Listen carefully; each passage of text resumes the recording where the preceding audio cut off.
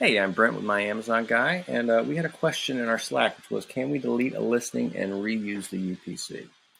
Uh, well, whenever you delete a listing out of the catalog, all you're actually deleting is the SKU itself. You're not actually deleting the ASIN.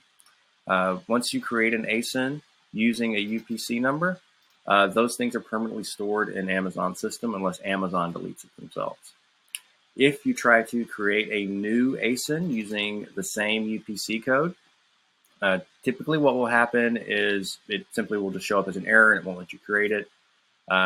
But if there is an off chance that it does allow you to create it, I have seen this happen. Eventually, Amazon system will catch that two ASINs are attached to the same UPC code, and they will merge the ASINs, which can cause problems with FBA and FNSKU confusion, things like that. So not recommended. If you have to create a new ASIN, it's best that you get a new GS1 UPC.